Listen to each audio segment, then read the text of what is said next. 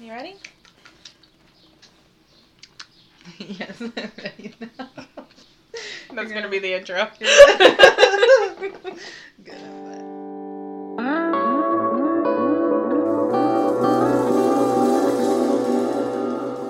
Hello! Hey, welcome to Goodreads Better Friends. I'm Morgan. And I'm Aisha. If you want to send us your art, your poetry, your short stories, your paintings, Your whatever. love letters. Whatever you want to send us. Your Feedback? frustration with quarantine. Yes. Feedback, that. yes. Feedback. If there's something that we do that you hate, be really nice about it, because I cry easily. But, You but think yeah, she's lying. We love feedback. I cry at Hallmark commercials, my dude. I have definitely cried watching BoJack Horseman. So Yeah. Yeah, that's easy. Especially when it ended. Oh, I just finished it. I'm gonna talk about it. It's in my notes. Oh, okay. really? Yes. Yay! So anyways, be nice, please. We try to be nice people. If you could return that to us. We love you guys, our listeners. If you've taken time to listen to us, we love you. So be nice to us. But we want your feedback. So you can reach us at Goodreads Better Friends Podcast at gmail.com. I know that's a mouthful. I made the title. It's fine. You can chastise me later. But, yeah, you can email us at any time. It's always open. You can reach us on Tumblr at Goodreads Better Friends Pod. On Twitter at GR_BF pod, where I post lots of political things. And Instagram at Goodreads_Better Friends. Give us a follow. And you can follow my personal account, which is I, as in your eyeball, _ish_ugh. And did you want to plug yourself? Yes, you can follow me at certified_morganic. Wait, is there an underscore in that? No, I don't know anything about myself. Let me look at my own thing. Yeah, it's certified_morganic. That is my Instagram. I also wanted to make a quick note. I don't know if I've emphasized this enough in the past, but our Tumblr is where we're not just like reblogging pictures of pretty books, which we are doing that too, but we're also putting our show notes for every episode on our Tumblr. So we put links to the things that we talk about. I try to find the individual authors' websites to buy like books if you want to buy the books. That way you're giving them money and not Amazon. And so like, yeah, we try to put links out to the things that we talk about. Last episode, I put a picture of Aisha's really pretty ukulele. And so, yeah, and also we have links to all of our other social media and our Gmail. If you can't be bothered to remember what it is, you can just click on it, send us an email. We would love to hear from you. Yeah. Do you want to start? Sure. I didn't actually look up like any good news articles. I will say that Breonna Taylor, one of 3 cops, Brent Hankison, got fired, but that's it. Not charged. They keep doing things that are like, oh, this will appease them. Like they passed Breonna's law. Things. Yeah. And I'm like, just arrest them. They murdered her while she was sleeping. Arrest them. I don't know why it's so hard. Is it what? To me, it blows my mind that even Black Lives Matter could be this much of a controversy. Right. It's not political. I agree. Our lives actually matter. It should. I remember was it 2008 when the Black Lives Matter rallies were... Yeah, because people were losing their mind over Obama. But I mean, we should be pretty proud of this movement. Oh, absolutely. And this is the one positive, I know it's weird to call this positive, but it's the one positive thing that could come out of the Trump regime is the rising of racism, because it's like people were so comfy and they thought racism had ended and it didn't. Well, so it's good to like bring it to the surface and then talk about it on a systemic level so that we can actually do things about it. You know what I mean? Like everybody kind of reached their breaking point, which like everybody's uncomfortable, yes, but at the same time, this is how the change happens, you know? Exactly. And so, I agree. Like, you're going to be uncomfortable until systemic racism has completely been abolished. Yeah. You know what I mean? And I also thought it was really cool about the Aunt Jemima and the Uncle Ben's thing, because it's like, obviously, that's not really what we care about for this movement, but it shows solidarity. Even if you don't understand it and it makes you upset that this long life image of Aunt Jemima is being removed, it doesn't matter. Nobody fucking cares about your opinion, because at the end of the day, it was wrong. And they're every acknowledging step we can it. take is important. Exactly. It's all like a little tiny piece of systemic racism being removed. Yeah, exactly. So we're going to take every bit of that and we're going to try to make a bigger difference. Right. So yeah, that wasn't necessarily good news. Just but stuff. Just news. Yeah, basically. My thing this week, because last week we talked about like manifesting positivity. So my thing has been finding balance and setting intentions for myself. So I've been meditating every night before bed. I started journaling, which is something I've never done before, because the first time I tried journaling, I was like in 4th grade and my mom read it, which is honestly the reason I turned to poetry in the first place, because I wanted to find a way to talk about these things a little less bluntly. Yeah. But then it turns out I am a very blunt poet anyway. So. But it's amazing. Stop. So I started journaling, and I'm sort of writing down like how I feel after, like right after the meditations, and also how I feel the next day, if I'm just more productive, if I'm more present, like I'm writing those things down, and I'm trying to set intentions to have like a more positive day and like be more active. So my roommate and I have been like working on our backyard, which remind me to take down there and show it before you leave.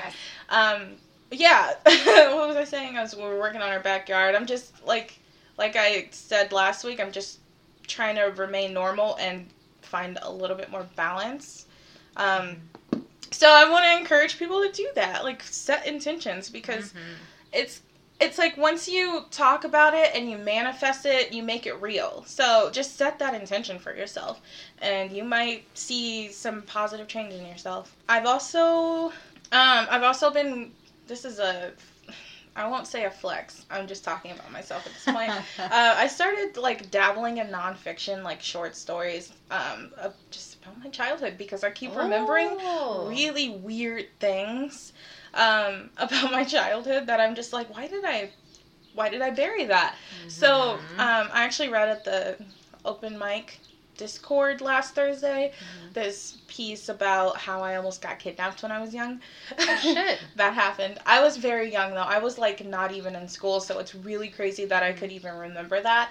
I hope it's not, like, a false memory, but I don't think it is. That's the thing, because I just, like, when the memory came to me, I was like, oh, yeah, that happened. Like, you know what I mean? Like, that definitely happened. I said, like, no, too many times. I know what you mean. So was it a poem, or was it like a short essay kind of thing? So here's the thing. I tried to do it as a short essay, but when I read it, it sort of came out as a poem. I remember Jonathan actually made a comment and said you could read that at a slam and totally win. So it sounded more poetic, and that's what happens every time I try to write something that's not poetry. It sounds like poetry. So it's so weird to me that like you and I like are like in sync a lot, because I just like 2 days ago I was in the middle of working and I was just like, I need to write about this thing that I'm thinking about, and it's just a summary. It's like I tried to make it kind of poetic. I was thinking maybe I could read it as slam, but it's more like short essay kind of thing, like little life blurb. But basically it's about how a friend of mine and I were like high at the park on Riverscape one summer, like really balmy summer evening, and I might have told you about this. Some little girl and her dad ran up the steps right in front of us. It's this big hill, and the little girl's like, I won, and the dad's like, no, you didn't, and he was just like, they were just playing around. It was like a cute father-daughter moment, and they walked away, and I like turned to my friend and I was like, I am gonna make a point to remember that, and that girl and her dad might forget it, they might never think about it again, but I'm going to remember it, and I'm going to be the keeper of that memory. And she was like, oh, yes, never forget. And we, like, joked about getting tattoos about it. But then I was, like, pondering, like, does anybody keep any of my memories?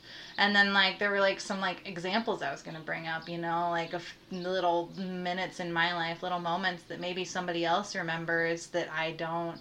Just like, and they have it locked away in their little box. And anyways, so that's weird that we like are like thinking about these like memories and writing little essays, and that's really cool. So. I really like that for you because you have like, even in the way you just described that blurby, I was thinking of like the beginning of a video game, like Life is Strange or something. Yeah. That's what that felt like.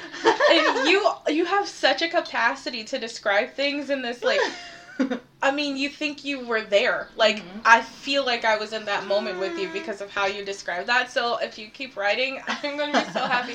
Listen, Morgan has, like, really good ideas for short stories, but never writes them. I never write them with F down, ever. Because, like, and it's comforting to hear you say that because I don't believe in my own capacity to describe. Like, I can describe, like, a summer evening, sure, but I can't describe my emotions for shit. I can't describe my feelings, I feel like, and so I need to, like, keep practicing so I can get a handle on that. But that's where I gave up. I described that evening with my friend really well, and then as soon as I got to the point where I'm like, I wonder who holds my memories, I was like, I shut down. I was like, do I have memories? I don't remember anything except for this moment right here. So, you know, I don't know how to describe my feels sometimes. I feel like that's such a display of the self, like not being able to sit down and look at your emotions and how they work for you, because I'm the same way. That's why my poetry is so blunt, because I don't have a capacity to control like how I feel. I know what you mean. Yeah, like especially when describing it to someone, like even if I'm upset about something, it comes out in such a weird way that it's even hard for me to believe I'm upset, because I'm like, that's not why I'm upset. I knew exactly why I was upset. I just like don't have the capacity to tell people why, you know? If that makes any sense. I know exactly what you mean. It's so frustrating. It's like you lose your ability to speak or like relay the information in your brain. It's so stressful. Yeah. Ugh. But anyways, I'm rambling. No. I think that's awesome that you're doing that, and I'm excited to hear more. Oh, cool. I'm sorry that I didn't hear that one. Maybe you can read it to me sometime. Okay. For sure. It's on my computer somewhere. All right. I'll send it. How about this? I'll get a few more written down and I'll send it to you. Okay. And you can read it whenever you want to. Okay. Okay. Did you have any good news? So everybody knows all the bad news that's happening. So I didn't want to talk about that so much because there are lots of podcasts that are doing very good, informative talks about it, and I'm not a very good informed person. But I wanted to share something exciting that I joined today. It's the YWCA Dayton's 21-day challenge. It specifically started today because today is Juneteenth. How do we not talk about that yet?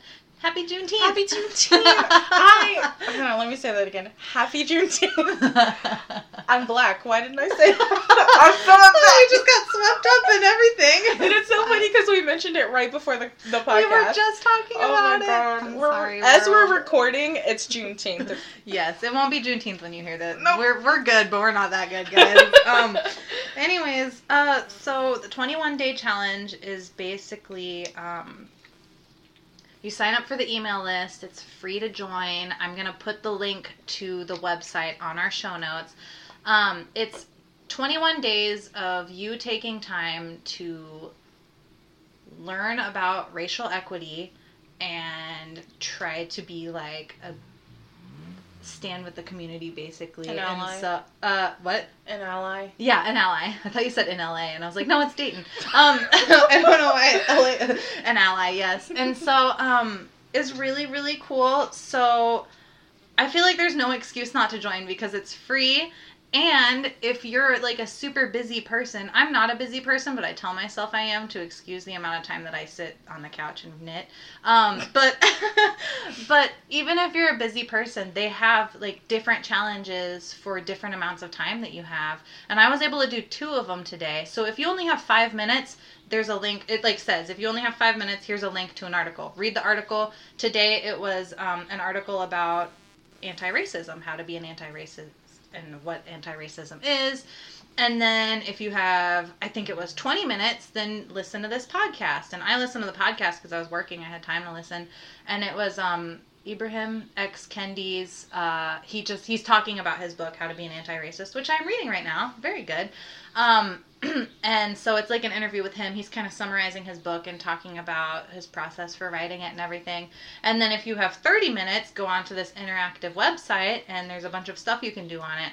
And then they also send you a link to, like, you can download a journal and keep it and reflect on what you learned that day, how you're feeling about everything going on.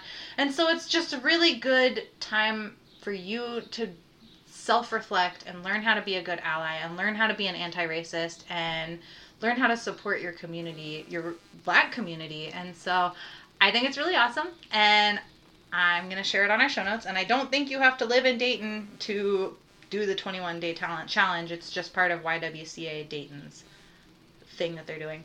Also, really fun news, change.org has a petition to change the name of Columbus to Flavortown. I saw that. And okay, everybody knows it's not going to happen, but I just want to let you know, I saw that article at like 3:30 p.m. I checked the petition right before we started this. I probably checked it at 6:30. It had 9,130 signatures out of 10,000. So by the time you guys hear this, it'll already be signed and stuff.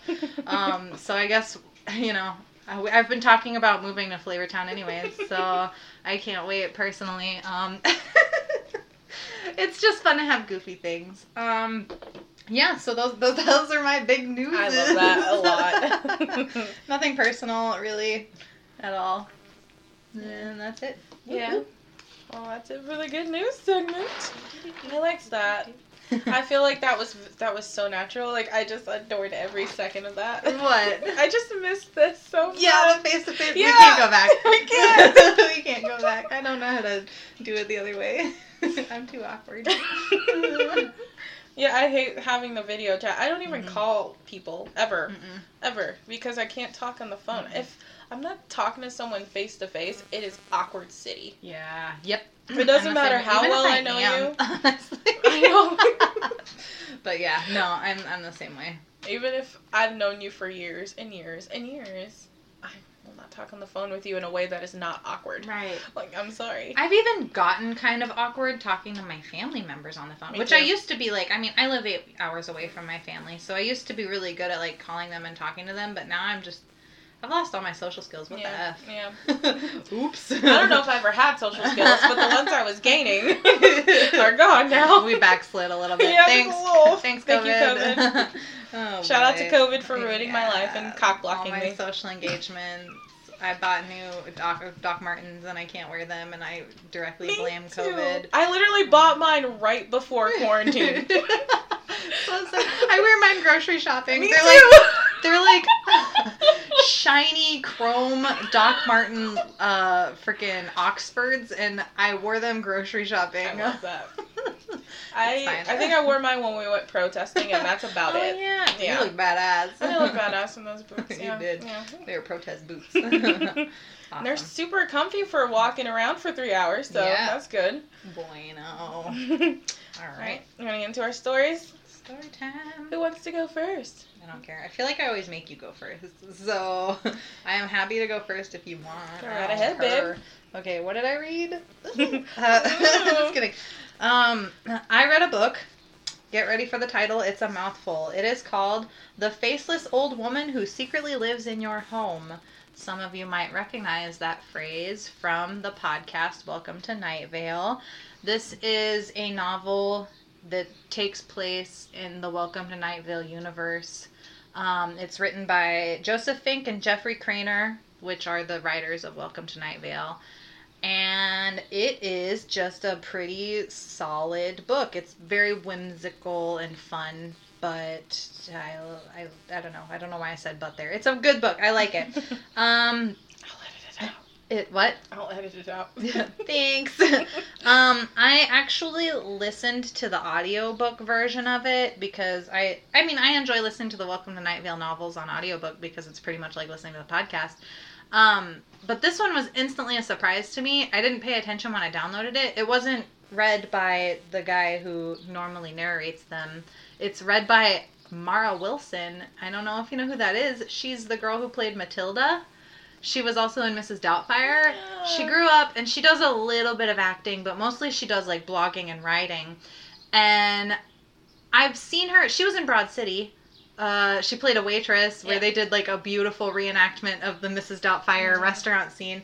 But other than that, I haven't, like, I guess heard her voice, and she has just a really sexy voice. And it instantly drew me into this book. Really? Because she reads it so just eloquently, and she pronounces everything beautifully, and she's...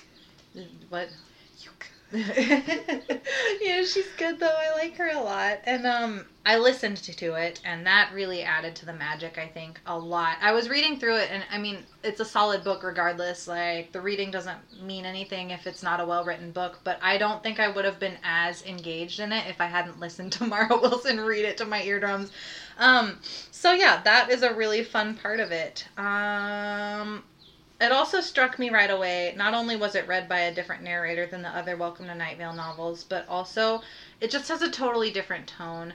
The other Welcome to Night Vale novels that I've listened to / skimmed are set up pretty much in the same manner as the Welcome to Night Vale podcast. The Welcome to Night Vale podcast, I should really quickly say, I'll try to say it as summed up quickly as possible, but it's basically set up like a radio show that takes place in the desert town of Night Vale. I believe Night Vale is in the desert in California. And it's just like this crazy kind of like different dimension where weird stuff happens all the time. There are secret police, and there's just like funky supernatural things happening all the time. And all the residents there are just kind of numb to it. They're like, yep, this is life, you know. What every intern that works at the radio station is going to die a horrible death, and that's fine. And there's like a cat that they find in the radio station bathroom that just levitates 4 feet off the air, and it's fine. They feed him. He's happy. Like, it's just like weird stuff all the time. There's like a lady who lives on the edge of town named Old Lady Josie, and she claims that there are angels, but you're not supposed to acknowledge the angels, and the government really doesn't want you to talk about the angels or acknowledge them or look at them. And so it's just like really weird stuff. You have to listen to the podcast and you'll understand. It's like menacing and goofy at the same time. And so this book is, like I said, a very much different tone. There's a character in Welcome to Night Vale called the Faceless Old Woman who secretly lives in your home. And she lives in the home of every person in Night Vale. She's omnipotent. And she basically just terrorizes them. She doesn't have a face, or if she does, you can't really recognize it. It, like, as soon as you look away from it, you forget what it looked like. And she just, like, scuttles around on your ceiling and puts worms in your shoes. And she basically terrorizes, but also guides the citizens of Night Vale. She kind of gets them to do her bidding. She's in the beginning of the book talking to a character named Craig, and you find out quickly that she's trying to lead Craig in the right direction. She like doesn't like the guy that the girl that Craig is dating, so she takes his phone and she sends the girl like awful pictures of mutilated animals so that the girl breaks up with him. And she's like, you're better off this way. Like, this girl wasn't meant to be your forever person. Don't worry. And she causes him to have a car accident with another woman that she thinks that he will actually like, and her name is Amaranta. And he actually ends up falling in love with her, but she like does all these kind of awful things to get him to make the right decisions throughout his life. And basically this is the origin story of hers. So she's like over 200 years old. Most of the novel takes place in the Mediterranean during the 19th century. She grows up on this large estate that her parents die tragically when she's young, and her estate is burnt down when she's young, and she ends up living a life kind of a swashbuckling pirate. But she tries to Robin Hood it, in that she steals from wealthy merchants and tries to not ever steal from like the poor farmers and stuff.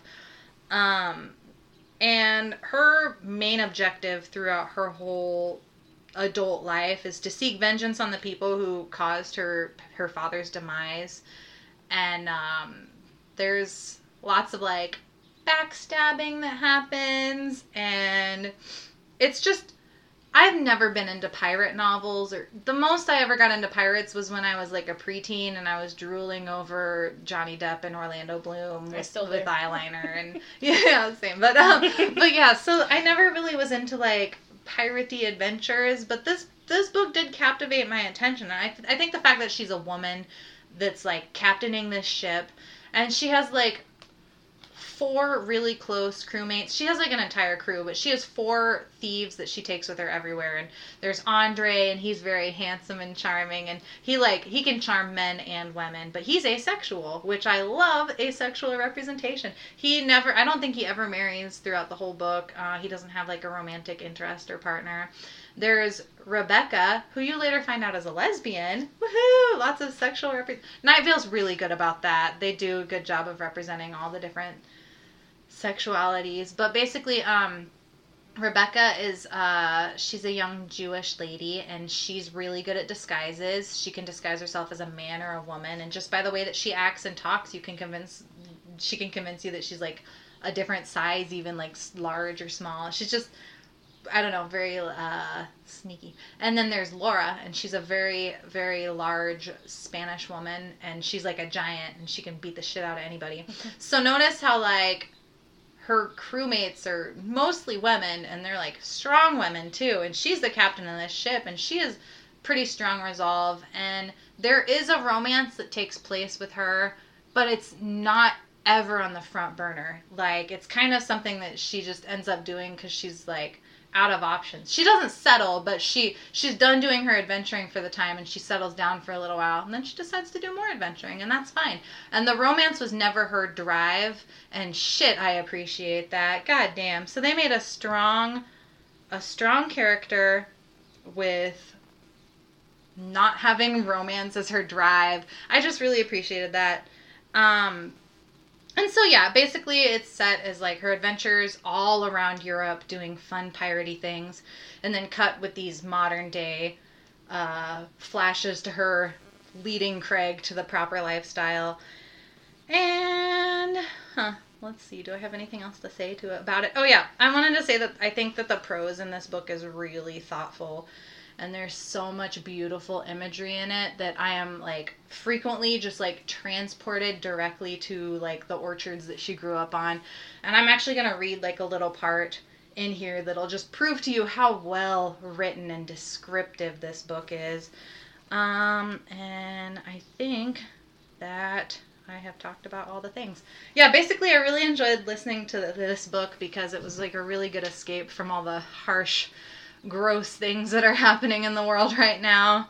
So, yeah, it was really good. I think I will read this isn't really plot driven at all. It's just like a little excerpt to show you how good the imagery is in this book. Okay.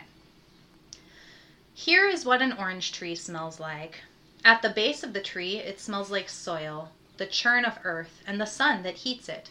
If it is warm enough to grow oranges, then it is warm enough to bake the soil, and the scent will rise up, a dense, gritty smell, pleasant without being beautiful. When the rain comes, the smell changes, becoming sharper, a smell that is as squishy and thick as the mud that makes it. The tree itself smells like a house that will never be finished building, the dust of wood and all that binds wood together. It is a smell that grows with the tree, gaining the smells of what lives on and around it. A squirrel runs up the bark, and now the squirrel's nest, a faint trace of pungent animal, mixes with the stolid smell of wood. Between the continuous vegetable hum of the leaves, there are the flowers that smell more like the fruit than the fruit itself. A perfume that smells like a miracle, but also a reminder that life does not end with the humanity. The smell of the flowers is extra human, and it does not need us. It is the smell of running under a hot sun, the smell of falling into cool water. The flowers are the dream of the fruit, and the dream of the sweetness to come. And then the fruit themselves, echo of the flower's perfume, but more tangible. There is a weight to their smell, and, when punched open with a thumb, the fizzy aroma of pulp and juice. That is what an orange tree smells like. So, like, damn. So, yeah, she has another one that's, this is what the ocean smells like, and, oh, that one's really good, too.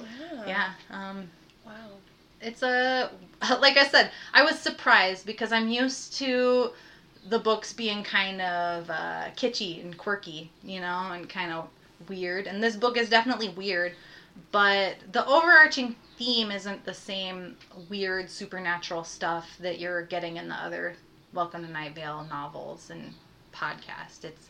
It's mostly like just an adventurous storyline, and then there's like some supernatural stuff added to the sides. So yeah, I really liked it. Okay. Well, I definitely want to read it. I have wanted to read Alice Isn't Dead because I'm actually having a hard time just listening to the podcast because I feel like, I don't know, I feel like I'll get more out of it if I actually read it.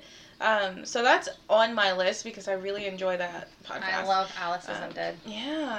So I think I'm going to try to read that, but when you are done with this, or if you're done with I'm done with it now, if you want to take it. I do. Right. Okay. Well, I guess I'll talk about mine. I read Stone 5 by C.A. Robin, who is a friend of Morgan's. I was actually going to do 2 books today, but I love this book so much that I just decided to only talk about it. I was really shocked. This is a self-published book, and I loved it. Emily will tell you, I read it in, altogether, I'd say about 5 hours. It's not a very long book, and I fell in love with just about every character. So the main character is Terrence Stone, and Stone 5 is just referencing the 5 Stone children. Terrence Stone, Drex and Landon Stone. I wouldn't say Drax like Guardians from the Galaxy. Yes. Who are twins. There's Rylan and Paxton, who's the oldest. He was the father figure for them after their parents died in this really tragic accident where they were, I believe they were hit. It was like a hit and run from a junkie. Killed their parents like on sight. It was awful. And then there are 2 main characters. The first one is Taryn, and then it's Elder. It kind of like switches off on, how do I like always elegantly have this in my head, and then when I'm going to talk about it, it's like, what are words? This is fucking stupid. But anyway, the book switches off from Taryn to Elder, and by the way, I freaking love that name, Elder. His name is Elder Kramer. And Elder, his family has been very close with Terrence's family because their parents like went to high school together and were very close. So they basically raised their kids together. And they were just a very... Sorry, I just read one of my notes. They were a very close-knit family. So Taryn has this really shit boyfriend. I call him evil ex-boyfriend, like Scott Pilgrim's 7 evil exes. Yes. This is her one evil ex. And I put in my notes, this man is a fugly slut. I hate him. Don't trust him. He treated her like shit. He was very abusive to her. And basically the whole story is her trying to get the fuck away from him. So she had just gotten out of jail. She's been out for about a year. She didn't tell her family because she didn't feel like none of them wanted to talk to her. They stopped writing her letters. They stopped visiting her. So she got out and she started a new life. She's a tattoo artist. She's got a shop. And she's got this really great friend called Jude. And then Amy. They're a couple. Jude and Amy are a couple. And I want them all to be a throuple. Just saying. So, Elder and Taryn have this really, like, beautiful meant-to-be bond. It's kind of always been there since they were very young. Even after Taryn's family, like, her parents died, she was still there for Elder when his parents were going through a lot because they also suffered when her parents died because they grew up with her. They would sneak into each other's bedrooms at night. They lived right across the street from each other. It's like this very convenient romance.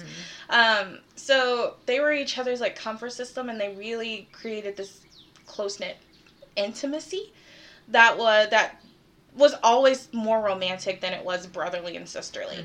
So we are following Elder and Kramer through this, or Elder and Kramer, his name is Elder Kramer.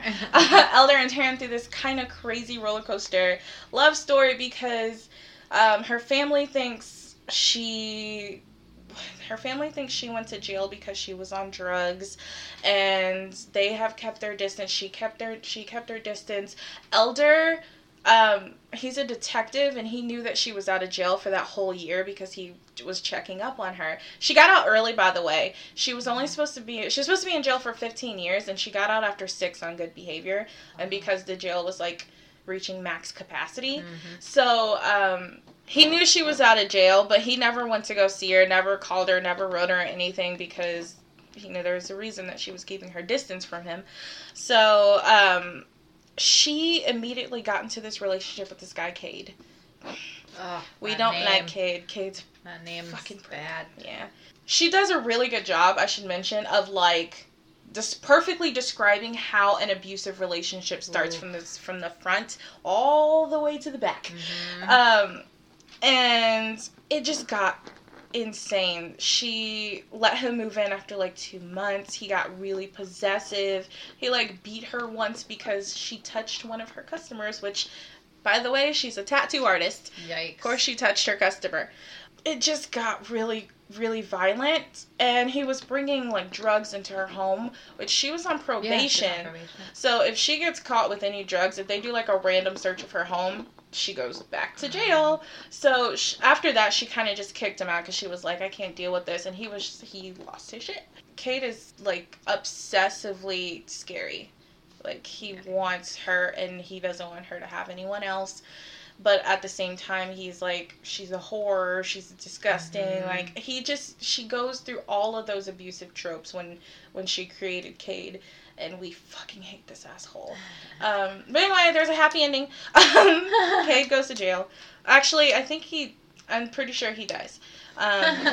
Not a spoiler. You look forward to it. Honestly. There is this crazy storyline about how she, like, what she was arrested for. But if I say it, that's going to be a major spoiler for the book. Okay. But I think I should say it because we want to encourage people to read. Well, we can be like, spoiler in 3, 2, 1. I like that, yeah. And then you can we can tell them, I don't know. You can skip. Skip ahead. You have 1 minute to give your... No, I'm just kidding.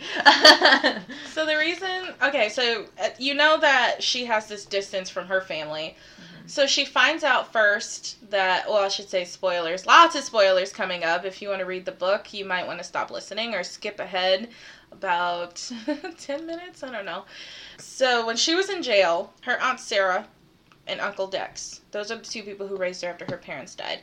Her aunt was writing her letters the whole time, but she was putting in the letters that she wanted to break her out, like, as a joke. Aww. And that goes against prison law, so they were confiscating the letters.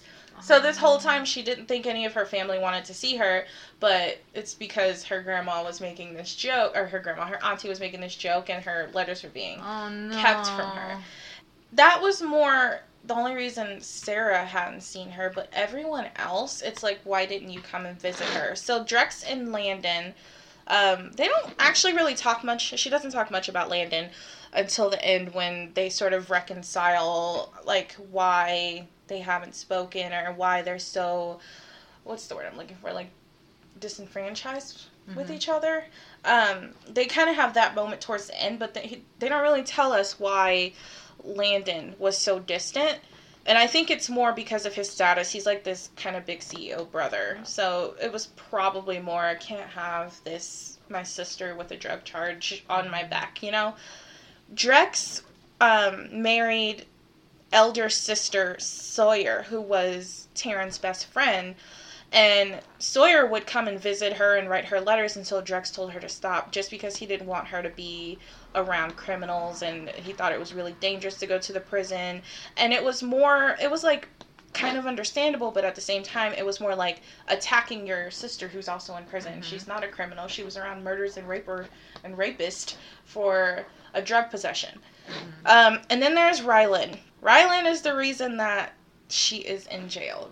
It was Rylan's... She had like a needle, and I think there was heroin in the bag, and it was like stuffed under the front car seat, and it was Rylan's. And she still has this habit. She is actually barely visible through the book until the very end. We kind of have this idea that Taryn just doesn't really acknowledge her there. Like, she doesn't say anything. She's keeping this secret because she's a good sister, but she does not want to, like, associate with her. So we don't get a lot of Rylan until the very end in the epilogue, where the end of the book is Rylan coming in. I think it's Thanksgiving. She's coming in and she got like bloodshot eyes, and she's like going straight to her bed because she's tired, and you can tell that she's on something, and it's Taryn sort of confronting her like, what are you on? And she's just like, leave me alone. And that whole thing sets up that there's probably going to be a second book, and it's probably going to go into Rylan, and that's what I'm really wanting, because I think that would be a really good follow-up of this. I guess that's like her whole deal with her family, because it's about her reconnecting with Elder, getting away from this really crazy abusive relationship that actually ends with the death of one of her good friends, and then her reconciling her entire relationship. Did I already say that? It's her reconciling her entire relationship with her family as well. So, I really like the book. I thought it was fabulous. That's awesome. I can't wait to read it. I really liked this line, and I don't know, because it was like a thought, but she still put it in quotation, so I don't know if it's referencing something else or if she actually wrote this line, but it's, the high of almost dying is so much better than living. Ooh. And I'm like, that's powerful.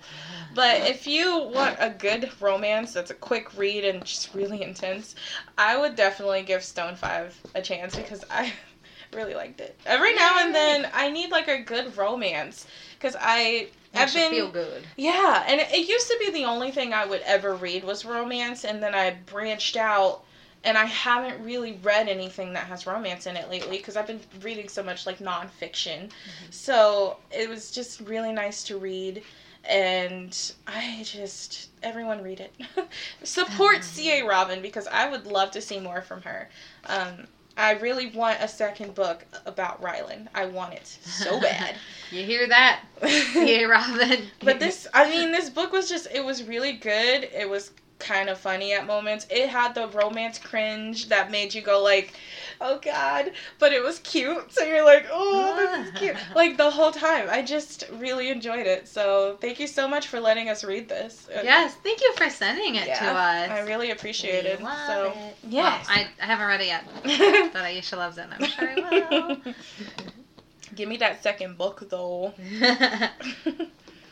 It was just really, I just didn't expect so much, like, heart-wrenching moments, like the death of her parents, and then Elder's parents fighting, and then Cade being a butthole, her disenfranchisement with her family. I think that's the right word. I think so. I'm gonna sound smart.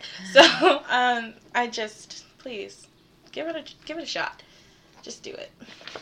Do it! But that's what I got from my book today. Woohoo! Yes. We will put a link to where you can purchase this book in our show notes. Yes, we will. And actually, if you go back to the first episode, well, if you want to go back to that, we mentioned this, and it should be on the show notes there too. If you want to if you want to go back and look at that, I don't know why you would if it's on this one, but you totally can. It's your option. We'll also be like taking a picture of it and posting it on our Instagram, so you can see the cover. Yeah, you can get an idea of what that looks like. Yeah, you can buy it on Amazon.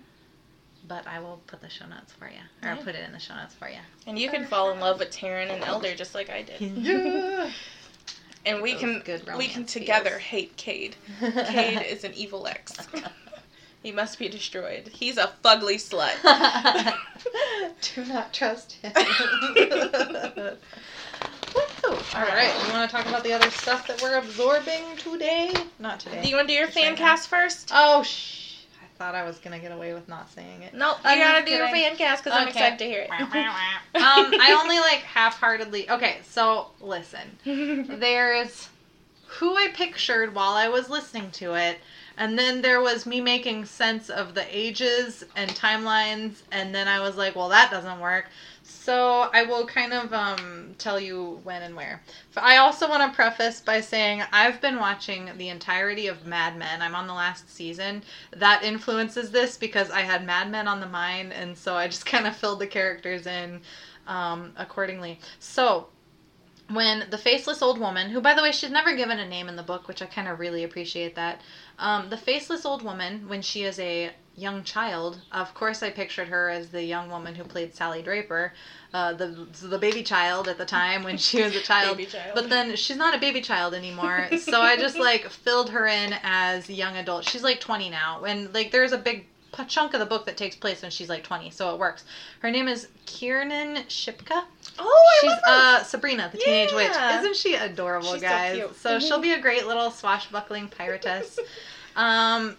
But then I was like, well, that doesn't work for the rest of the time, but just use, we have CGI now, so just give her some wrinkles. Eventually she's not going to have a face, so it doesn't matter. They could just do makeup effects. Yeah, makeup effects. Yeah. Like, they'll do something to make her like an old lady. Because she does. She shows up as a child, as a teenager, as a young woman, as a woman in her 30s, as a woman in her 50s, and a woman in her 80s, and then a 200-year-old faceless woman. Wow. So, like, that's going to be hard to cast regardless. Yeah. And I quickly realized that, and I just jumped ship. Can't do this today. And so, also, Edmund. I didn't mention Edmund in my summary, which is hilarious, because he's actually, like, one of my favorite characters. I adore him.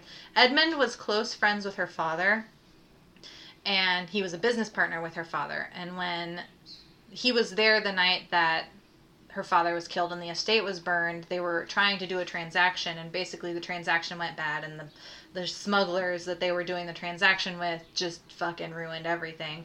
And so he was there, and he took our main character, our protagonist, under his wing, and they fled to somewhere. They ended up in Spain, and they joined a different kind of group of smugglers and pirates, and he becomes a spy master. And so he's just like this eloquent guy. I picture him with a British accent. And so, of course, because I've been watching Mad Men, I pictured him as Jared Harris, who plays Lane Price, the British man in Mad Men. I've never seen Mad Men. Later, when I was reading, I don't know why I'm so enthralled with Jared Harris. He is just this ugly English guy, and I just love him. He's so adorable. So anyways, I don't know what my problem is. Anyways, I just love his character, Lane Price, so much. And so that's instantly who I pictured. I'm like, oh, yeah, it makes sense. He, like, takes this girl under his wing, and he's like a father figure to her, Uncle Edmund.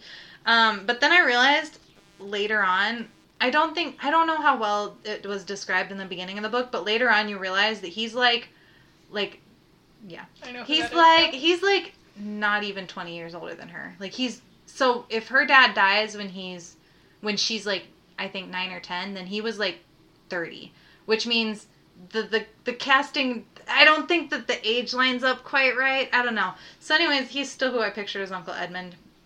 But if we want to cast an actor who was a little bit younger than him, we could always do Rob James Collier, who played he played Thomas Barrow in Downton Abbey, and he's lovely also. And then, okay, so for Andre, her, like, charming, attractive male thief on her team, I chose, is it Dacre Montgomery?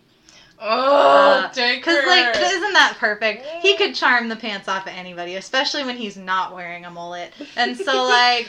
No, especially when he's wearing a mullet. Don't even. Do not downplay the sexiness of that mullet. Yeah, you're right. And then for Rebecca, who is the young Jewish woman who is like a shapeshifter almost. Like, not really, but she can just disguise herself as anything. I chose Abby Quinn. I don't know what she's in other than the movie Landline. I might have cast her as some other fan cast, but she's pretty cute. I don't know what else she's in. I just looked it up yesterday too, and I can't think of it. And then for Laura is she's like a giant. She's a Spanish woman, and I don't know any. First of all, I don't know any giant actresses in general. I especially don't know any giant Spanish actresses, and I looked. I just gave up, and I was like, listen, we're in the world of CGI. Just make someone look bigger. And so I chose Stephanie Beatriz. She plays the bisexual detective in Brooklyn Nine-Nine. She's hot as fuck. Anyways, I mostly chose her because she could kick anyone's ass and she's small. So make her big and she's gonna, like, ruin people. I didn't choose anyone for Craig because Craig is just a normal ass guy and I'm like, any white guy in Hollywood, I don't care. Literally did not want to give him the time of day. I don't care about Craig. Listen, his name's Craig. Just give him a white guy. More I don't power care. to you. And then for Amaranta, which is who he marries, I chose Hannah Simone. She plays Cece in New Girl. She's beautiful. And that's all that I chose. I don't know if there were other characters. If there were, I don't care about them. Just kidding. So, yeah. That was fab, by the way. Thank you. I love your in-depth description, because I usually just research someone that's in my mind, or, like, a specific attribute of an actress, and then I'm like, oh yeah, that one. You, like, put a lot of thought into your fan casting. It's, like, stupid. It's, like, part of my anxiety. Because I did this before we had a podcast. I would, like, sit there, Purdue would be like, what are you doing? I'm like, I'm just researching actors to be in my fan cast that I'm never going to share with anybody ever. It has to actually be a person from Argentina because this character is Argentinian. No, just kidding. Anyways, I take everything too seriously. Well, you're doing better than Hollywood would. They would describe them in the book as Argentinian and then put a white woman in the place of it. With black hair. Yeah. That's why I don't want to be Hollywood. I want to actually be inclusive when I cast, and so that's why I stress out about it too much. You know what I think? I think that when people are casting, they shouldn't think about physical attributes of the character. Like, I don't remember what this movie was called, but I think it was at the Neon, and I want to say it was in, like, Sundance or something, and they had actors just playing parts. So the mom was white, the dad was black, the daughter was, like, probably just a white girl. And it's like, that's how casting should be. We shouldn't be looking for people who look the same, because that's the problem. Right. You know what I mean? If you're casting a movie, you should cast it like you would cast a play. You just put people in parts. Rodgers and Hammerstein's Cinderella starring Brandy. That's just... First of all, like, wow. It was made in the 90s, and just the face of inclusivity. Phenomenal. And it was phenomenal and well acted and beautiful. The music is my favorite. I would love to play the fairy godmother in that, because I love the music. Yes. I'd play an ugly stepsister in a heartbeat. Honestly, yeah. And then they had Whoopi Goldberg, they had this white man as her husband, and they had a Filipino son. Yeah! Are you telling me that's not fucking fabulous? Like, it was so good. That's how people should cast. Yeah. It just makes sense to me. It kills any kind of standard, any beauty standard for, I don't know, because it's just like, when you're constantly looking for people that look alike, you end up where we are now. So, you know, let's reform the movie and the music industry. The music industry needs help. It all needs help. We gotta tear the whole thing down and build it right back up. Honestly. Start from the beginning. All right, give me that fan cast. I don't have a fan cast. Oh, shit. I should have done a fan cast, and actually I was just thinking, well, for our next episode I'm going to do Underground Railroad. Why can't I say that word? Railroad. Underground Railroad. But I think I'm still going to do a fan cast for this. And I'm just going to do it on our next episode. Love to hear what you have. Because I really tried to do this before we started, and I was like, I need to put more thought into this. So I'm going to do it. Almost. Yeah, really honestly, you got to find the perfect person. So let's get into media absorption. Oh, yeah, shit. Oh, sorry. We're cursing. Oh, what am I saying? I'm like, I've already said every other word. It's fine. Said all the things. I put our podcast as explicit, so you can say whatever the fuck you want. Anyway, should I go first, or? I don't care. Do it. Okay. So I don't have a lot of music. I have 4 songs that I've been, like, very much just listening to on repeat. So I'm not a super big fan of Camila Cabello. I think it's Cabello. I'm not a super big fan of that, but I really like the song My Oh My, but she does this, like, acoustic version with Shawn Mendes it was on Instagram for a little bit. They did, like, an Instagram concert during quarantine, and it's on YouTube, and her voice is phenomenal! I'm like, I want to do this song so bad, but I can't hit those notes. So, check it out. Just, you don't have to listen to the original version. I love it when artists do covers of their songs with rappers in it, and they sing the rap part. She did that, and I was like, oh, I love this so much. So, check that out. There's this Korean show called Superband where it's a contest between all of these bands. They usually do like popular pop songs, either K-pop or American pop, and they do these really phenomenal covers, and some of them even bring in like cellos and violins. It's really, really cool. Ooh. So one of my favorite songs is called 1000 Times. That's 1000X. By Superband. Listen to the Superband version of it. It's so well done. I listen to it on repeat. I wish I could sing that well, so I could do a cover, but I can't. So check that out, and honestly, just check out the songs because they have these songs on Spotify under Superband. So just check out some of those songs because they're really good covers, and if you can, watch them on YouTube because they have some really impressive setups. Like this one band did this song called Paradise Lost. It's I think it's about two lesbians falling in love, which is something very frowned upon in Korea, because they are not, I don't want to say that because I'm not super sure, but I know it's really frowned upon to be gay in Korea, and I'm pretty sure that's what the song's about. And it's this really sexy music video, and it's a really great song by this woman named Guyan. And this band did this awesome cover of it, like this really hard rock cover of it that is so good. Paradise Lost, check it out, Superband. I'm listening to Chainsmoking by Jacob Banks. He's this really phenomenal black singer with this guttural voice that is haunting. It's beautiful. If you like, who's that guy that sings Say You Won't Let Go? James Arthur, I think is his name. If you like him, you will love Jacob Banks, but check out Chainsmoking because I've been in love with that song. And then I've been listening to Why We Ever by Hayley Williams on repeat. So we've already talked about that. Just listen to the whole damn album, but I really like Why We Ever. So let me know how you feel about that. And go ahead, what were you going to say? I was just decided that I'm going to make us a little playlist on Spotify with all these in it, and I'll throw a few more of my songs in there too. I was just going to talk about one song, but I'll throw a few more in. I'll talk about that when I get to mine though. Cool, okay.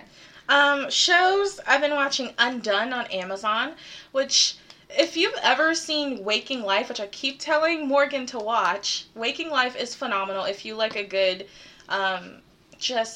it's a Richard Linklater film, so it's very much philosophical, and it talks a lot about the dream state and being present. It talks a lot about the government and politics. It's just really kind of like weird and fabulous. I wouldn't say, I don't think that's the word I'm looking for, because it's not that, like, flamboyant. It's just something that you're going to watch and you're going to get something from it. Like, it just is phenomenal. Every single scene is drawn over, like, they had all the actors play the parts and they drew over them. And every scene is done by a different artist, so it all looks different. Is that the one with Bob Odenkirk? Probably. Better Call Saul? Yeah, I think he's in the very beginning. Yes, I think I know what you're talking about. Yeah. Oh, no, I think that's Undone. Yeah, he's the dad. He's the dad in Undone. Yes. So if you've seen Waking Life, that art style is sort of mirrored in Undone. And it talks about the concept of time, because she is like recovering from a car accident and just her absolute trash life. And she ends up seeing her dead dad and she's like trying to figure out how he died, or trying to help him figure out who killed him, or like what happened to him. But she keeps being thrown into these different time periods, or not time periods, but more like moments. I wouldn't say she's like in the past or the present, but she's like having these moments that she's present in, but being thrown into them at different times. So she has to like put them together. And it talks more about his job, and he was researching the concept of time in a really scientific way that I am not even going to pretend to explain. Just fucking watch it. It's goddamn good. I am obsessed with this. And then I've been watching Killing Eve, which I didn't expect to be so good. It has Sandra Oh in it, and it's about like this Russian assassin. She's just badass. This girl. What platform is that? That's on, Killing Eve is on Hulu. Undone is on Amazon Prime, by the way. I don't think you need any extensions to watch it. I think it's just on Amazon Prime. But Killing Eve is on Hulu. And Yeah, so she's like this, I don't even think she's a detective. I'm pretty sure she was fired from her job, but she sort of gets obsessed with this woman who also in turn starts becoming obsessed with her. And it's this weird sort of love story, but they're trying to kill each other. It's insane. Just watch Killing Eve. Like, I was not expecting it to be this good. I like Sandra Oh. I love Sandra Oh. Mama. Mama. So that's what I got for shows. And then 2 podcasts that I started listening to, because I am completely caught up on Morbid.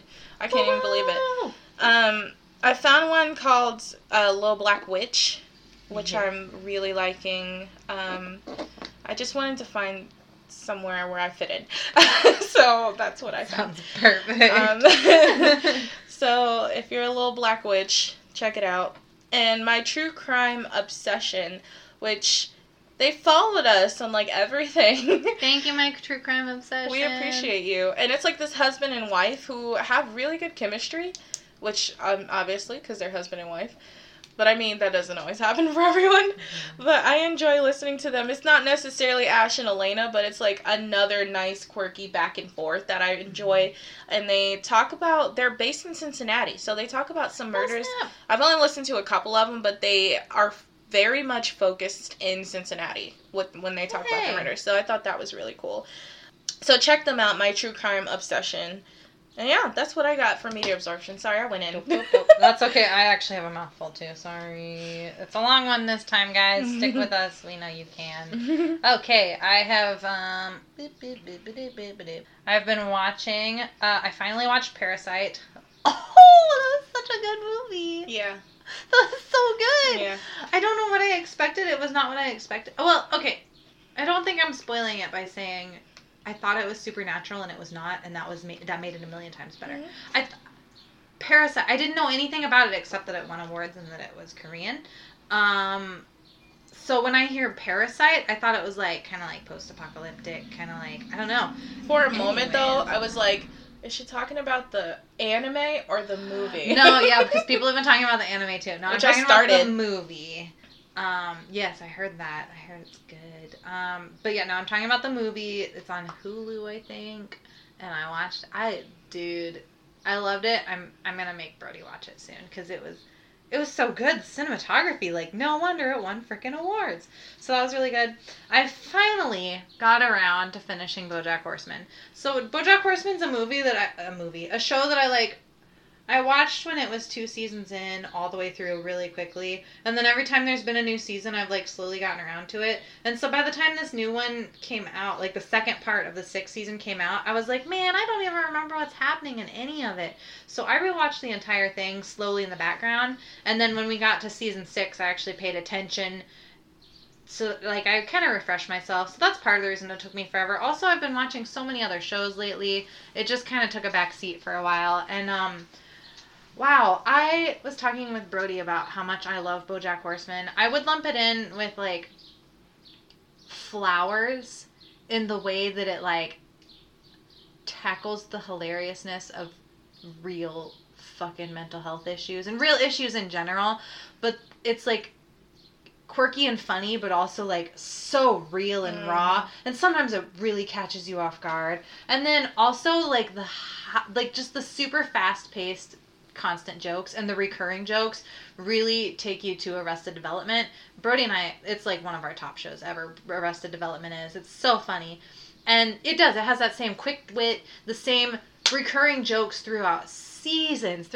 One of my favorites is the part where Todd like stumbles on the catwalk and people are like, "Oh, that outfit, I get it. It's like a statement about how fashion is classist and blah, blah, blah." And then, like, for the rest of the freaking show, you'll see people in the background wearing, like, the Todd Chavez outfit.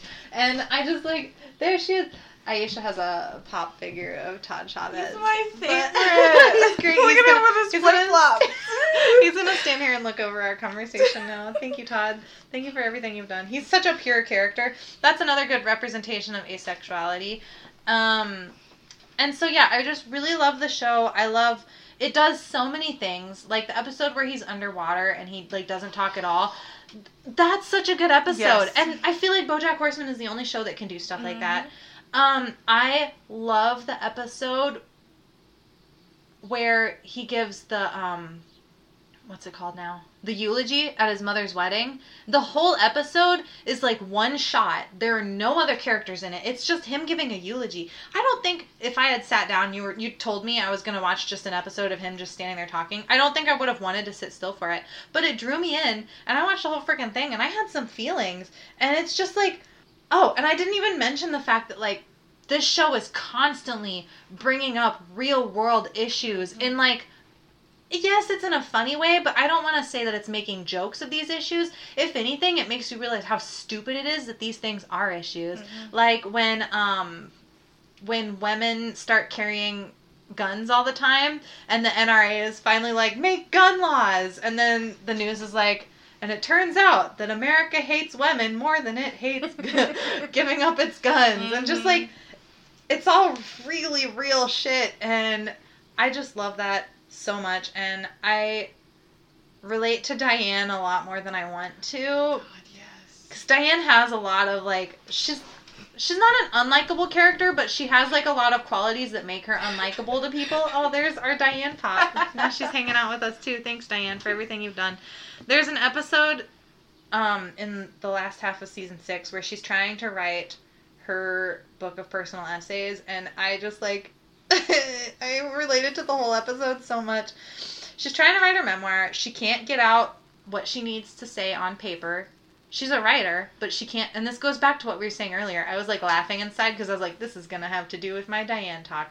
She can't, like, orchestrate her feelings on paper, and she's going back to all these memories, and she's like, I know I was, like, traumatized by some of these things that happened to me, but now that I'm trying to write it, it sounds stupid, and I can't figure it out. And then, like, basically, there are, like, these sketches of her memories, and her father, like, or is it BoJack? One of them, like, turns into this monster, and they're like, your damage isn't interesting, and you're unworthy of love. And I was like, oh, man, I feel that whenever I try to write. And I know it's, like, I know it's not true, but I do feel that when I try to write. I'm like, my damage is nothing. Like, I had a lot of privilege compared to other people. I went through a lot of shit as a child. I went through a lot of traumatizing things, but there are people that had it so much worse, and who am I to complain about my lot in life? And so anytime I try to write, like, personal essays, I always come back to that. And so seeing that on TV and being like, oh, that's not just me feeling that. Like, that's a common feeling that definitely other people feel. Mm-hmm. That was nice. I think that comes with comparing our lives with other people's. It's like our pain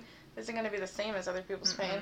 Even if they've been through more pain, it doesn't mean that you've been through less. Yeah, you know that's true. Mean? That's true. Yeah, so love me some Diane, love me some BoJack Horseman. It's a really good show if you're paying attention. Yeah. I know there are people that just, like, laugh it off, like, haha, funny animals talk with word jokes, but actually if you're paying attention, it's so fucking meaningful and deep. Don't you just love the concept of the adult cartoon? Because they tend to, I mean, there's, it really like, bends because there's, like, the American Dad, which is just kind of funny. Mm-hmm. Although they have this beautiful alien creature that can literally be anything, so they have, like, freedom to do and say whatever they want, which is cool. But then you have BoJack Horseman, which has, like, rules. All that humor in it. But, yeah, there are no rules, so they can freely act out and do all of these real things that we're experiencing. Yeah. And it's crazy. Yeah. But that's why I love cartoons. That's why if someone ever tells you that you're a child for watching cartoons, flick them off. Kick them in the butt. You're allowed to watch anything you want to watch. It doesn't mean you're any less mature. That's right. Don't ever let anyone make you feel bad about the things you enjoy, unless you enjoy, like, you know, making people miserable. Don't enjoy that. Don't enjoy racism. Don't enjoy racism or sexism or physical or mental or just live your life. Anyways. Yeah, just do wholesome things, or I'll come get you. Okay, I've been listening to a couple of podcasts. I was only going to talk about one, but then I listened to another one today that jarred me, so I have to talk about that one too. Okay, I was listening to, right now, I think, I'm trying to find good ways to kind of stay informed without, like, killing my brain, and I have been listening to this podcast called Throughline, Throughline. It's done by NPR, so I trust the source. And they talk about how history lines up with things that are in our headlines right now. So, like, the first episode I listened to was called American Police, and they talk about the history of the American police system and how it was literally built on just, like, local militias of villagers, just keeping the slaves in line, keeping them from escaping, and how it was built on that, and it was always from the very beginning built on this racism. And you know, like in New York City, once the population was growing and growing, it was like built to keep people in their zones, and it was to bully people into certain political stances, and it's always been kind of nasty. And so it was really interesting to listen to, also a little bit disheartening. Like, you're not going to feel good after listening to Three Line, sorry, but it still feels good to be informed, I guess. Then the other episode that I really was moved by was called Presidential Power. Basically, it's about how the Founding Fathers, when they wrote the Constitution, they did not want to give the president very much power because they were trying to stay away from dictatorship. And so they initially did not give the president very much power, and slowly the president started giving himself more and more power. I think Richard Nixon was one of the first presidential candidates that really polarized